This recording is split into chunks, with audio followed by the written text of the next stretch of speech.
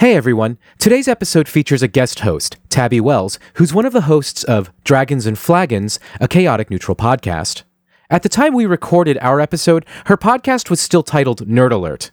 We'll put the correct name of her show in our show notes, but you'll hear us reference their old title a few times during the episode. I hope it's not too confusing. Just think Dragons and Flagons every time we say Nerd Alert, and you'll be all set. Violent depictions of women being beaten, raped, and run over by cars.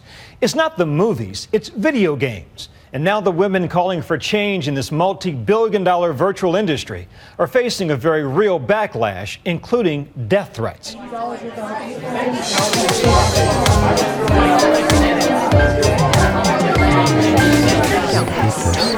You're listening to Don't Repeat This, a podcast where we discuss the kinds of topics you're not supposed to bring up at the dinner table. I'm Nate. I'm Vicky. And Gail is out training her dragon, so unfortunately she won't be joining us for this episode.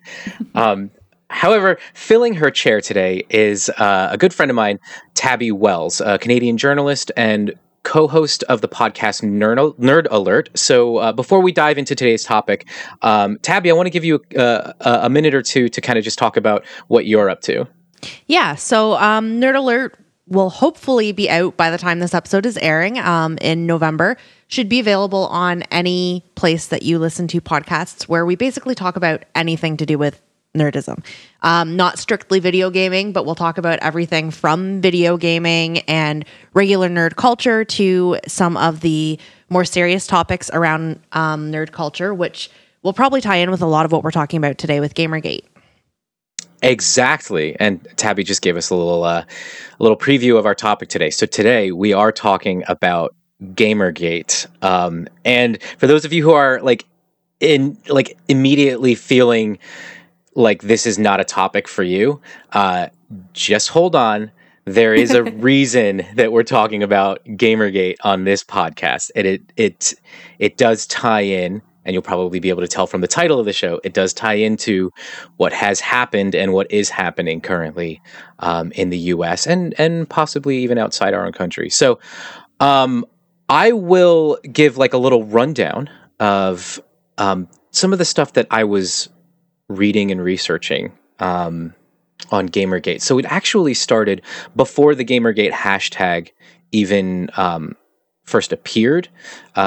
Back in May 2012, Anita Sarkeesian, who's the host of the Feminist Frequency podcast, she started a crowdfunding campaign for a web documentary series called Tropes versus Women in Video Games. And in that show, she analyzes the various sexist and misogynist themes and ideas at the heart of video games and kind of the video game culture at large. She had an initial goal of $6,000 and blew past that, raising almost $156,000. But despite all of the excitement surrounding her work, it was met with a barrage of hateful, vitriolic, and threatening messages. And in fact, if you go check out her web series now, the dislikes far outweigh the likes on the video. Even though it's great production quality, and I think her content is fantastic, it kind of goes to show how strong internet trolling can be. So some people called those attacks on Sarkeesian the end or the decline of civil discourse. And that's how CNET kind of put it in their article as they were analyzing Gamergate. What happened in 2012 and 2013 was that internet harassers, mostly anonymous, discovered that they could actually use the internet as a weapon to destroy the lives of people that they disagree with. So Sarkeesian received a number of death threats, rape threats, and was even doxxed. To define that a little bit real quick, doxing is this practice of taking somebody's private information and making it public. So like their home address, their real name if they've been living on the internet under an alias, family members, workplace, etc. So that was published, and there were some on websites like 4chan or 8chan that suggested that somebody go to her parents' house and kill them too. So fast forward from that a little bit to August 2014, And there was a programmer who published a very long and self-dramatizing blog post kind of detailing the end of his relationship with indie game developer Zoe Quinn. And Quinn had recently released a game called Depression Quest. It's a fascinating game. The game itself, as far as video games go, wasn't super successful at, I think, what it was trying to accomplish in terms of gaming, but in terms of a larger conversation and something that it was opening up, I think it was extremely successful. And from what I understand and what I read was very well received and highly lauded for tackling a very difficult yet pressing topic. This guy's blog post went into great detail about how Quinn had cheated on him with this video game journalist in exchange for a favorable review of her game. Despite the fact that that publication, which I think it was Kotaku, they never even reviewed the game. Somehow that accusation stuck, and that's where the hashtag Gamergate was formed. The Gamergaters claimed to be most concerned about quote-unquote ethics in gaming journalism. But if you look at everything that's associated with that hashtag, there is nothing about ethics in gaming journalism there. It was harassment and threatening of Quinn and other women in the video game industry. So there were a number of other prominent targets of Gamergate, including Brianna Wu, who's a video game developer, the actor Felicia Day, the tech writer Lee Alexander, and countless other women in the gaming industry. The turn here is that all of these practices were, I think, an audition maybe for or a trial run for what we began to see in 2016 with the rise of the alt-right and Donald Trump. I mean, the connecting points are kind of obvious. Like, you have Mike Cernovich, who started with kind of attacking women in the video game industry, and then moved on to attacking Hillary Clinton and women in politics.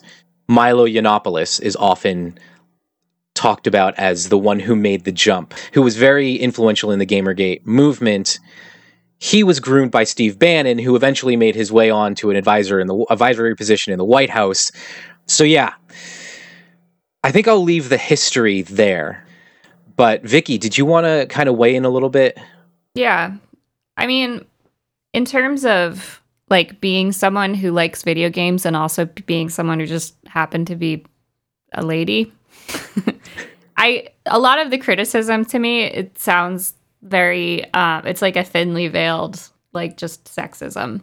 So a lot of what they're saying, it seems to be they're imposing their social justice warrior views onto our art form. And it's not really fair for them being women, to do that, because it's our art form and we're welcome to criticize it however we want. But like, the difference is you can criticize whatever you want without like making death threats. And also, like, every art form out there,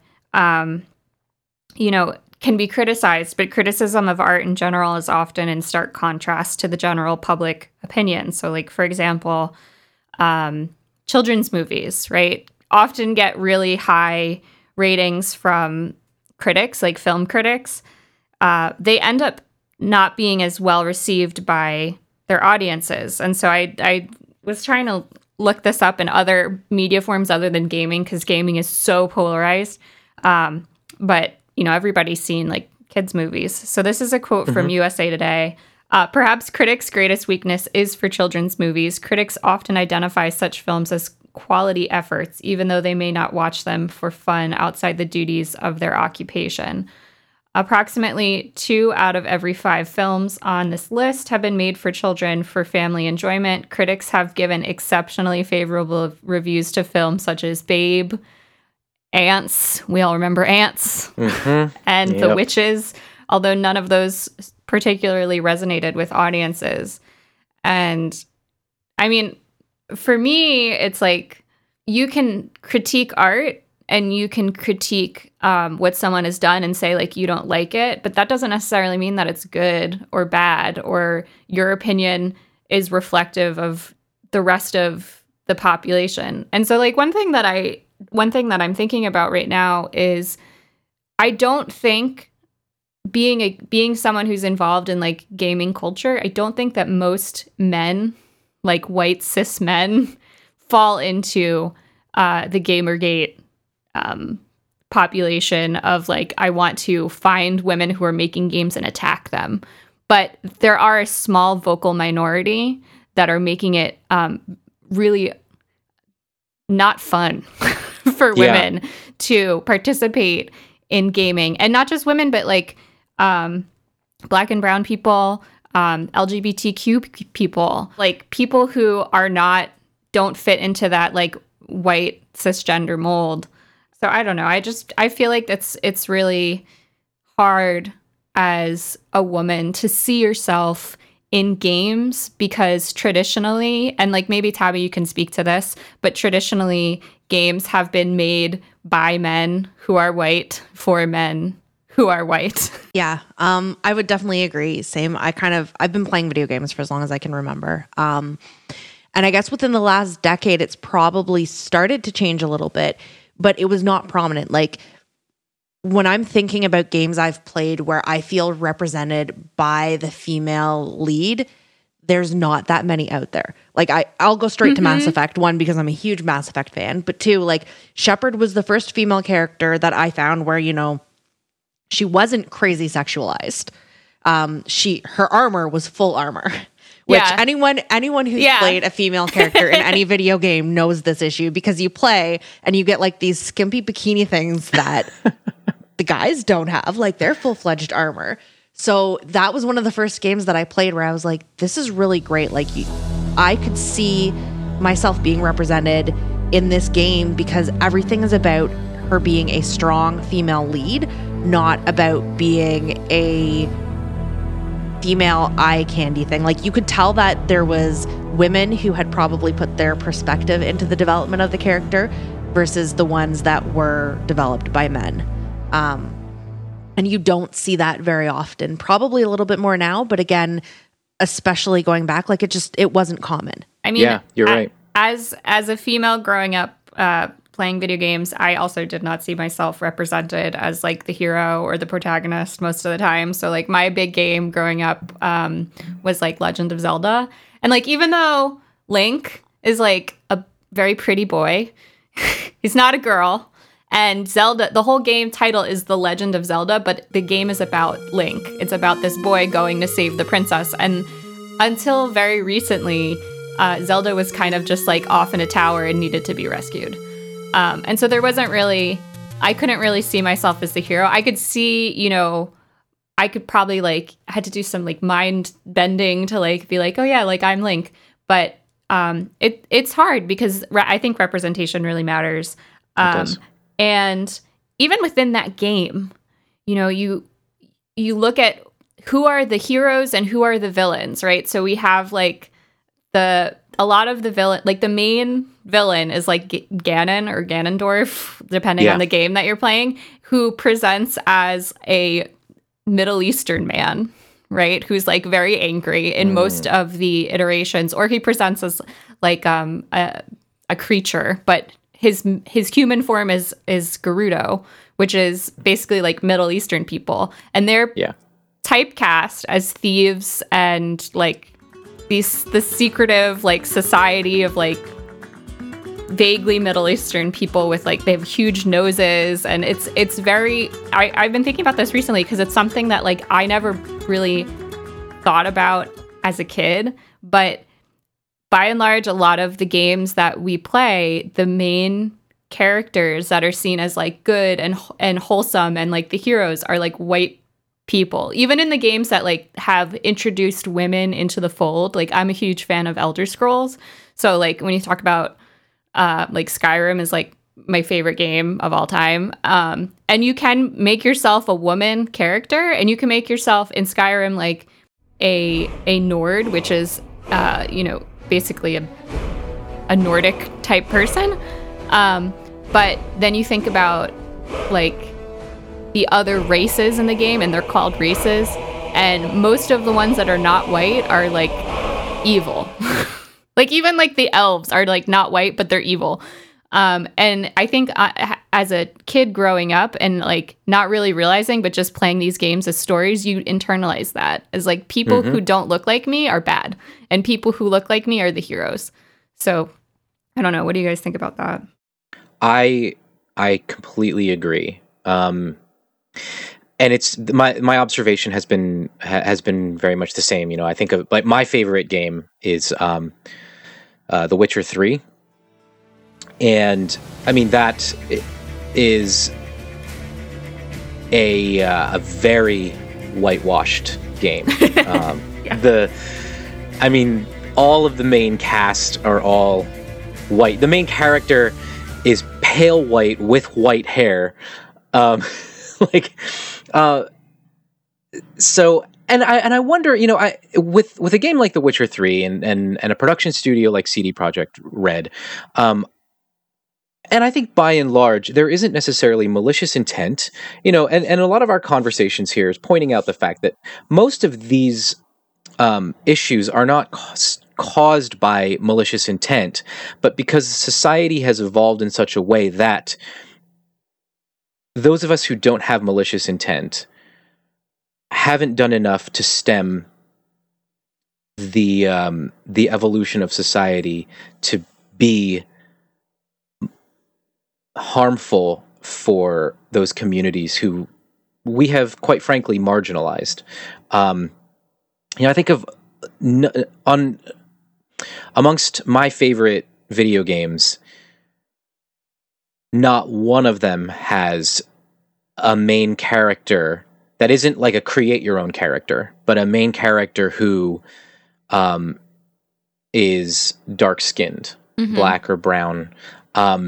I can think of very few games that I've played and have been lauded as these, you know, groundbreaking games that have that kind of characterization.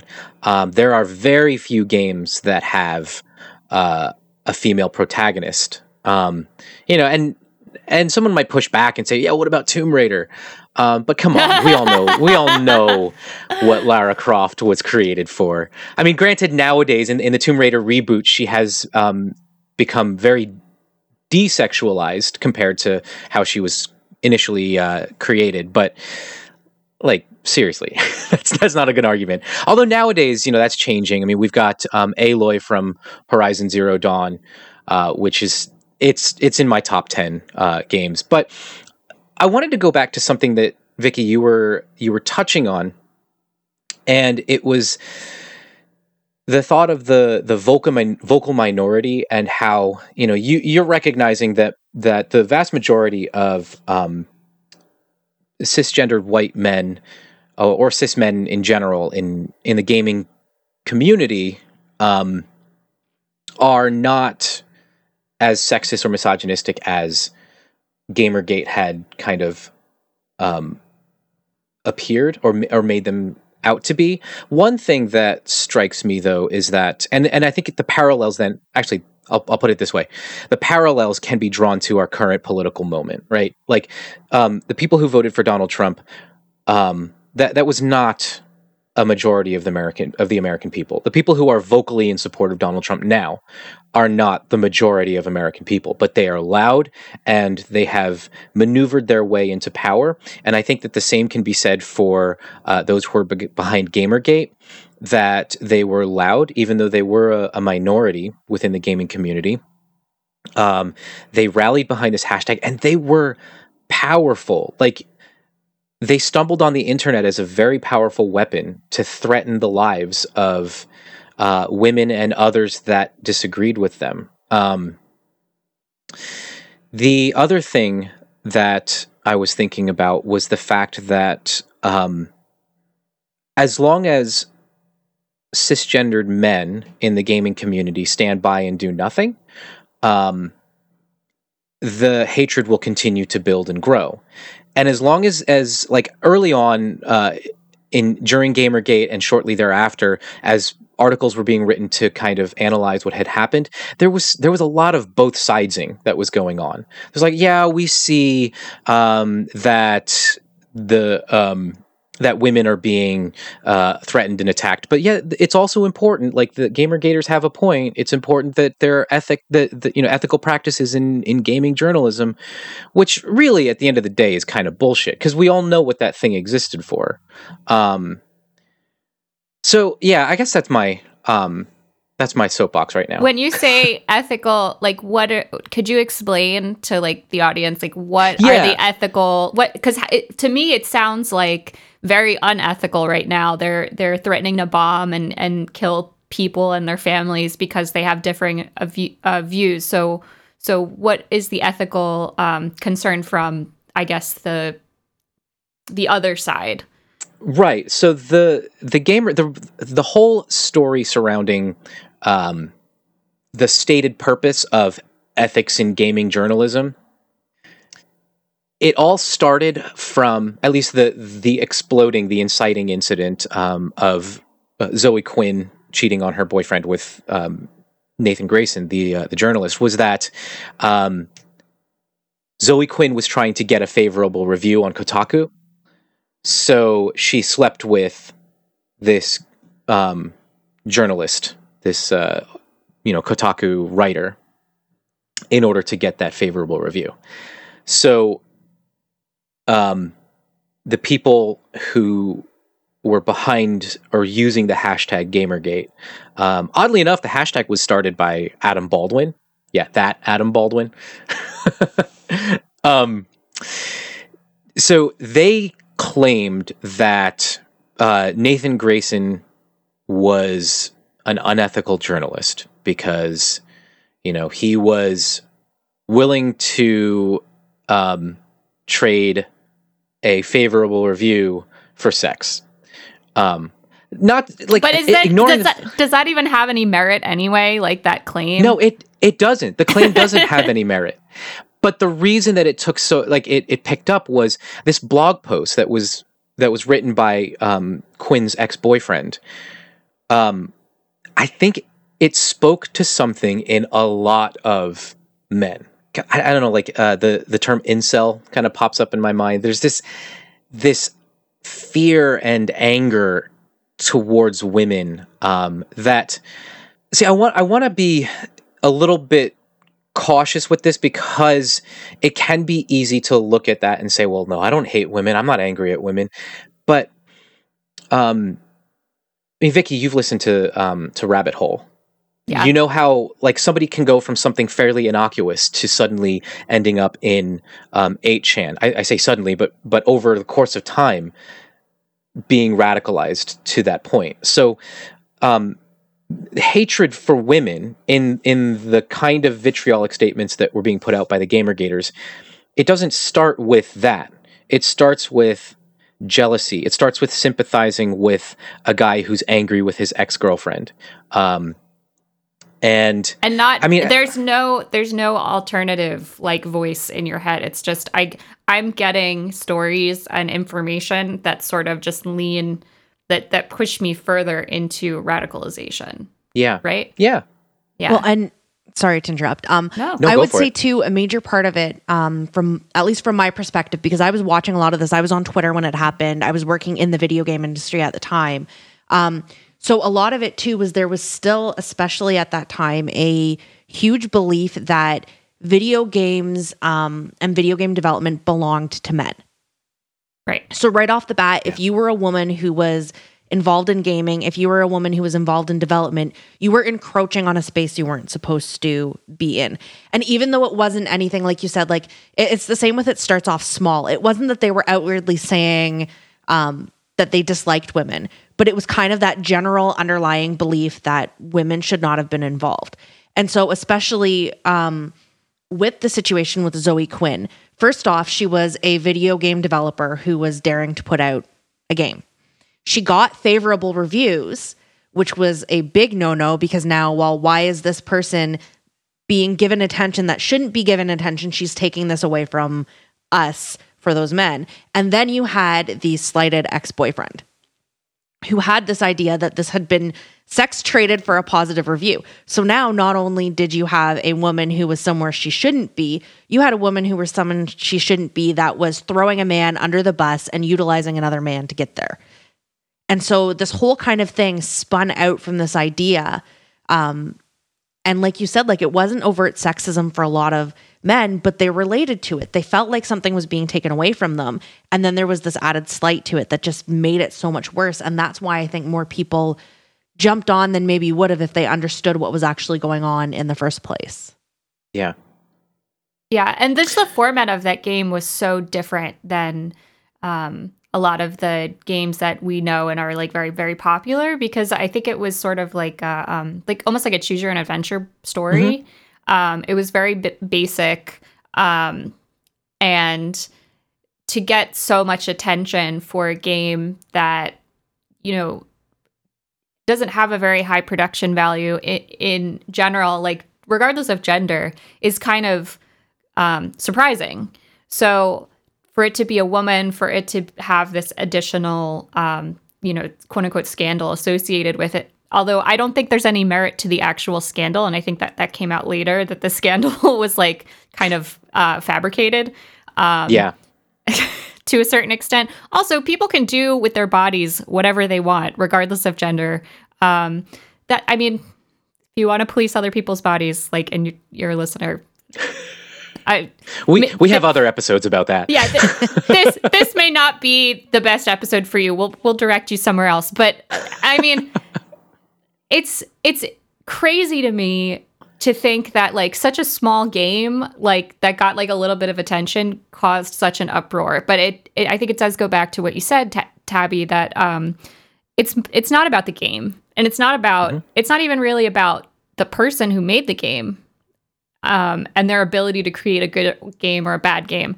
It's about the fact that a woman was in a space that she should not have been in, and it appeared to have used men to get to that space, which is like horrible in their mind. And this is very similar to Nate, what you were saying about the alt-right, because a lot of conservative politics and a lot of conservative beliefs center around the you belong in your, like, stay in your lane. You can do this one thing and I can do this thing. But if you're a woman, you belong at home to take care of the family. You should be a homemaker. If you're a man, you should be, the patriarch of the family. And as a woman, your job is to, take care of the children. As a man, your job is to take care of your wife. And in gaming, it's similar, right? As a man, you can be a developer, you can be a gamer, but like there is no space for women in the vast majority of mainstream gaming outside of games like, The Sims, which I have seen as like every time. I love The Sims, by the way, but yeah. I've always been like, every time I talk about how much I love The Sims, people who are like true hardcore gamers, like men in particular, are like, oh, well, it's a girl's game. It's the only game where you can like completely it was like the first game where you completely customize your character, that at least that I knew of, where you could make your character look as, have the same skin color, have the same hair color, have the same hair type, wear the same clothes that you wear, and like live out the life that you want. But that's seen as like girly because I don't know, maybe people see it as I think part of that could be that there was at the time, and even now, there's this dearth of female lead characters in mainstream games. Yes. So the games that have a create your own character situation, there's a reason that women flock to those kinds of games as opposed to the mainstream ones, because they can go ahead and create a character that represents them. Yeah. And there's no like instruction manual to like being a gamer. Like when I was growing up, there used to be like, when you would buy the game, there was like a little book that had like instructions, and it was like, press start to like turn on the blah, blah, blah, blah. And it was like, these are your controls. This is the story. That doesn't happen anymore. So like you could go online and read, but if you're like, let's say you're a woman and you're an adult woman and you want to get into gaming now, there's no path for you to really do it other than going to these like websites, these forums, and learning more where you're not necessarily welcome. So of course women are going to, if they're not that familiar in gaming, be either casual gamers, like quote unquote, like filthy casual gamers, or yeah, which is something that I have been called before, and I just think it's hilarious. Or yes, the Skyrim fan, right, is a filthy casual, right, or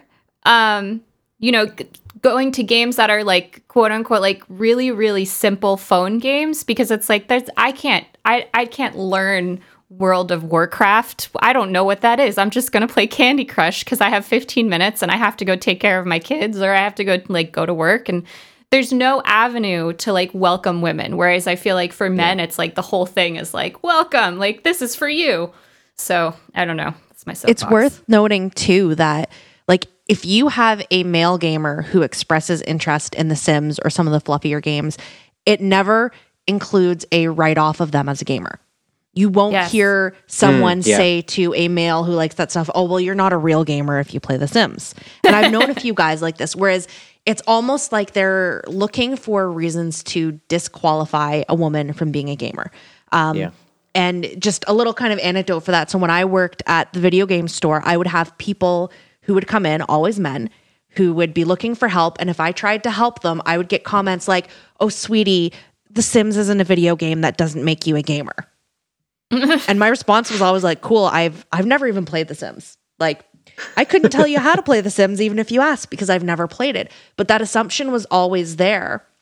Yeah. And any girls who tried to play The Sims or who picked up a game like that would automatically be written off by many of the men who came in as not real gamers because of that. And yet I'd watch guys pick up the game all the time and there was no kind of connection there. So I think it does come back down to, like you were saying, there's not that really avenue there for girls because they want reasons to say that women aren't really serious about gaming. Yeah. And the other thing I wanted to ask you, Tabby, because Nate had told me before you hopped on, was that you both worked at like a video game store.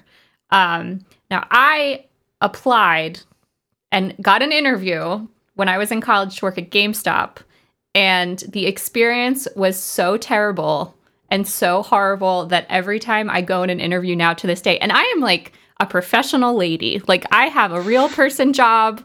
I pay rent. Like I'm a good, functioning member of the economy. But every time I go into an interview now for a new job, I can't help but think about the questions that this man asked me in GameStop. He brought me in. So first of all, GameStop is just a video game store, but there's always like a back room, like a room where there's like a table. I guess it's like a break room or whatever. So he brought me into this room, did not shake my hand, did not tell me to take a seat. He just watched me, right? And then he shut the door, which was like very scary. And so then I was like, oh, can I sit down? And he was like, sure. Like no emotion. I sat down and he began to ask me questions about myself, like what I was in college, like what am I majoring in? Which I was like, okay, normal, whatever. Did I have any other positions prior to this? Normal. Then he started to ask me like what my favorite game was and why, and proceeded to critique every aspect of why that game, like that I thought was my favorite game, which was Legend of Zelda: Ocarina of Time. He proceeded to critique the reasons that I liked the game and told me that they were dumb. He told me that I needed to make more eye contact with him. He told me at the interview table that I would not be hired halfway through the interview and then made me continue the interview until the end. And the whole time I was like, this is like the worst experience of my life. Why is this happening? And only now am I realizing it's like a power trip. Like how many other girls that look like me did he bring in that like also like video games just to play with them, knowing full well before the interview started that he was like not gonna hire them. So I just want to hear about your experience at a video game store because I couldn't even get in. So yeah, it was a real mixed bag, to be honest. I fluked out. The store manager at the time when I was hired was someone I had known for a very long time. So he brought me in automatically as an unofficial management position. I was hired as key holder, but he kind of had me as like a secondary assistant store manager. And the assistant store manager was a friend from high school who was a huge geek who I'd grown up with as well. So he and I knew each other. But we had issues when the store manager left. I was thrust into the store manager position without getting the title. And we had found out in other situations, whenever it was guys, they were given the role and the support. I wasn't. I was used as the person to be thrown under the bus while being required to be the person to run the store. Expected to do things that the store manager had never done. I was working 72 hours a week, getting paid for 30. Wow. And when I asked about it, I was told that if I showed on the clock at all that I was there a minute over 30 hours, I would receive discipline, but I was still required to be there. They had never said this to any of the male workers. And eventually I applied for the position of store manager. When it opened, I was refused. I was told that women can't be trusted as store managers because they don't understand the industry. Meanwhile, at the time, I was the most advanced knowledge person of the industry working there.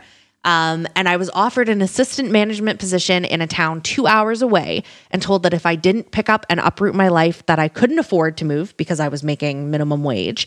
I wasn't serious about management and the video game industry, and it just proved I was another flaky girl. Yikes. Yeah. So, and I was replaced by someone who was very nasty.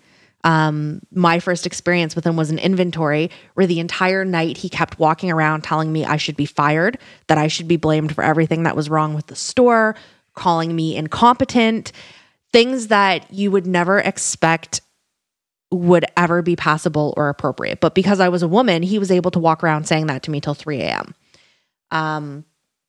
So that was my experience from that end of things. And it really soured my wanting to be there. There were other things too. Like I had stalkers because apparently being a female interested in video games meant that if I was nice to a guy, I was therefore their soulmate and had to be. Yes. And it was my job to be nice to them. I was a salesperson trying to make a sale. But like I had one guy, we actually had to call the police and ban him from the store because he was insistent that I needed to sleep with him to prove that I wasn't going to marry my fiance. We had another guy who would come to the store and follow me around. And then there was a whole bunch of people who would regularly just write me off. I was a woman, so I couldn't talk to them about games. Oh, and they would walk in the store and say, I refuse to speak to her. I want a man. Ew. So meanwhile, and this was actually all around the time when Gamergate, this was 2012. So when everything started with Anita Sarkeesian, and this was part of why I was so aware of what was going on, because I was seeing it on a smaller scale within the store that I worked in. So I was very hyper aware of that whole situation as it was starting. Wow. Tabby, you've told a story in the past about Mass Effect, right? And stuff that you had to deal with. I mean, we have similar sort of stories, but because I'm a guy, it doesn't. It's kind of meaningless. The assumptions aren't there. But for you, that looked completely different, right? Yeah. Yeah. So that Mass Effect story that you're referring to. So again, I was working at the video game store, and someone came in asking about Mass Effect. So I went to go over and talk to them because I was the one, and the guy's like, well, no, I want to talk to a guy because you won't know anything about it. So I said, okay. And I walked away, and he walked up to the assistant manager and asked about it. And the assistant manager goes, well, the only one who plays Mass Effect and is our in-house resident expert is the girl that you just said you don't want to talk to. And the guy turned around to talk to me again. And I just looked at him. I said, I'm going on break. And I walked out. And I mean, we got in trouble for not getting the sale. But I said, like, I'm not going to cater to someone who's that quick to write me off as a woman in it. And the experience wouldn't have gone well anyways. Like this it's kind of like the one thing that I remember the most about that, and probably why Nate heard the story, is because like that was the big indicator to me of how people viewed me as a woman in that store. Yeah. Yeah. Nate, could you talk about your experience working at a GameStop? Yeah. For contrast. Yeah, it wasn't a horrific experience. I mean, I knew it was a shitty company. I could tell right from the get-go, but I was working part-time at a church and needed to pick up something else on the side. So a friend of mine hired me to work in a similar vein to your story as a key holder. Eventually, she was let go, and I moved up the chain, assistant store manager, and then the store itself was shut down because there were 3 GameStops at that mall. So why have 3 GameStops in one shopping mall? So our store got shut down, and then I was offered a store, but by then I had gotten a job offer elsewhere. But having said all that, my experience was relatively, as far as shitty companies go, it wasn't up there as like the worst experience I've had in my career. But I could see it. I had colleagues, even though my store didn't have any women working there. Some of the other GameStops at our mall had women there, and in our district, there were women that our district was kind of tight knit. We were all within about a 10-15 minute drive of each other, so we would all hang out, get together, and things that I would hear from my colleagues from other stores that I kind of was disbelieving at first, but when you meet customers in the video game world, it makes sense. Like, those stories make sense, and the stuff that you've told, Tabby, are things that I'm absolutely positive are happening across the board. Like, this is not an isolated incident. These are things that happen to women in every space. I mean, that's just a blatantly obvious one, but one thing that I wanted to go into as well, Vox published an article this year kind of analyzing Gamergate and its cultural impact and the lessons that we should have learned and didn't, and how that eventually spread into the larger political discourse of this country and how society here has begun to function. Back in 2012, Anita Sarkeesian was supposed to give a lecture at some college, and it was canceled because of a mass shooting threat. Somebody was going to shoot the place up because of her appearance there. The Santa Barbara shooting in 2014, and his online manifesto was deeply misogynistic. The fact that we haven't even kind of learned that lesson, like, that these are predictors. When people have these very violent, I mean, just recently, the Honorable Esther Salas's son, who was murdered, and her husband, who was shot, that guy was targeting her. And his own manifesto was deeply sexist, deeply misogynistic, and also deeply racist. They're all predictors of violence, and yet we still haven't figured this out. So the Vox article says, years after Gamergate, despite increasing evidence suggesting a connection between online violence against women and real-world violence, including mass shootings, many corporations and social media platforms still struggle to identify and eradicate extreme forms of violence against women from online spaces. Progressing further from that, the kind of language that exists in these online spaces, under the protective banner of free speech, those things aren't taken seriously. Like, politicians, the larger media world overall, these misogynistic manifestos and writings and comments and threats, when people get caught saying stuff like that, they always come back with, "Oh, I'm just trolling. Oh, I'm just, it's ironic. Joking. It's a joke. Yeah. Can't you take a joke?"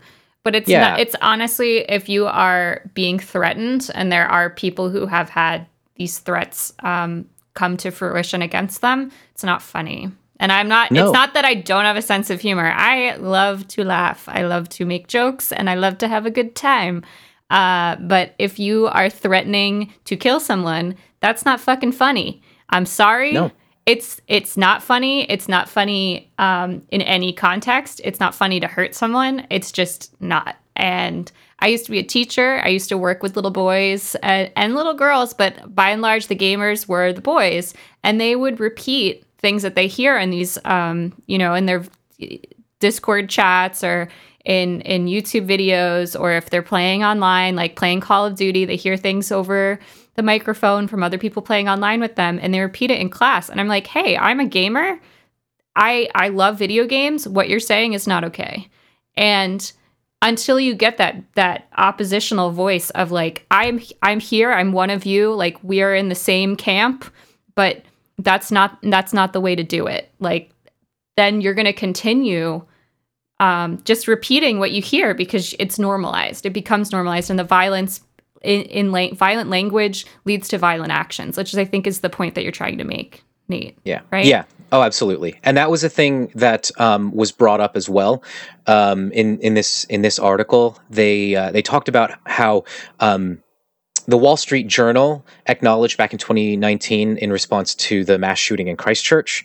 They said, quote, "It's hard to spot the terrorists among the trolls." Mm-hmm. I think as a society, we need to learn how. And we also need to take trolling seriously. Like, when you say something like, it's hard to spot the terrorist amongst the trolls, and then this guy goes and on a mass shooting spree, and then you find out later on, like, how many times have we seen a mass shooting happen, and then after the fact, we go and take a look at his Facebook profile or his whatever online social media platforms he has, full of alt-right internet memes and extremely nationalistic, racist rhetoric, misogynistic language written throughout these statements. And we always act surprised that, oh my God, I can't believe this, another mass shooting. There's a problem. And we're not taking the time to study it, to learn how to deal with it. There need to be consequences for these kinds. I'm not arguing that we shut it down. I'm not like, yes, I understand the importance of free speech, but I'm also not a free speech fundamentalist. So there's that. Yeah. So I mean, we live right outside San Francisco. We were in San Francisco yesterday. There was a huge protest about free speech in front of the Twitter building, like the Twitter headquarters. And there's a difference between free speech and violence, right? Yeah. So if you want to say, like, I don't agree with you, that's your right. If you want to say what you think is wrong, here's why, that's your right in this country, in America, in the US, right? So if you want to say, like, this is my opinion and back it up with facts and evidence, in the United States, like, you can do that. But when you start saying, don't take away my free speech or I'm going to kill you, what you're basically saying is, I can do and say whatever I want because I'm a goddamn American. And if you're going to try and stop me, that means you're the enemy and you're not American. But free speech does not give people the legal license to be violent against other Americans and take away their rights. It doesn't apply just to the right-wing trolls on the internet that are talking about Trump and politics and guns and whatever. It applies to everyone in every situation. I think the golden rule is a great rule to live by. Like, do unto others as they want to do unto you. Sorry, just to jump in here. I think looking at it, both of what you are saying right now kind of ties back into something you mentioned earlier, Nate, which was about the fact that a lot of people don't start off with these overt beliefs. And I think it really comes down to a lot of radicalization on these online communities and targeting to people who have low self-esteem, or in the case of incels, they're concerned because they don't start off as incels as well. And all of those groups kind of tie together. Like they're people who feel discouraged because they're not getting the girl, or just because they've been having other issues in life, especially when they're younger. And so you've got, like you were saying with your students who start to repeat these things, they make these connections with other males online that make them feel welcome, that make them feel like they're understood. And then those beliefs start to seep in. And again, I think that's part of why we know that it's not the overwhelming number of white men and men in general who believe this. But I think part of the problem is that there's such a huge divide, and there's that huge group of men in the middle who are not a part of that, who don't know what to do when they see this happening, and they feel too uncomfortable to stand up. Yeah. Because this other side, in the alt-right and the Gamergate community, both of them tie in, where if you criticize anything that they're doing, if you put a different belief, you're an enemy. And therefore, if someone is to speak up who's moderate, they become an enemy. There's no option for them to stand up without repercussions for themselves. And it's a matter of having that bravery to do that, because we let the loudest get away with what they want to do. Yeah. Most people do, like we were talking about earlier, most things don't start with malicious intent. But the alt-right is very good at convincing people that any type of criticism, anything that reveals where something may be unintentionally harmful, is automatically painting that person as bad. So like in the case of Zelda or things like that, where we talk about the games weren't necessarily made with malicious intent to be harmful to women or be harmful to that. If you point out that those ideas were harmful, the alt-right would have you believe that you're saying the creators were purposely seeking to harm people. Yeah. And that whole idea generates, because now there's people who resonated with Zelda, who the game, not the woman at the moment, but who resonated with it, who are now being told, well, because we liked it and because this representation wasn't there, we're also bad people. And that's how they bring people in and then start to slowly convince them violent is okay, because these other people, they're not really, like, there's no humanity there. They strip the humanity of the side that's fighting for justice in order to make it look like we're maliciously harming them. It's a whole paint the people who want better as seeking the harm.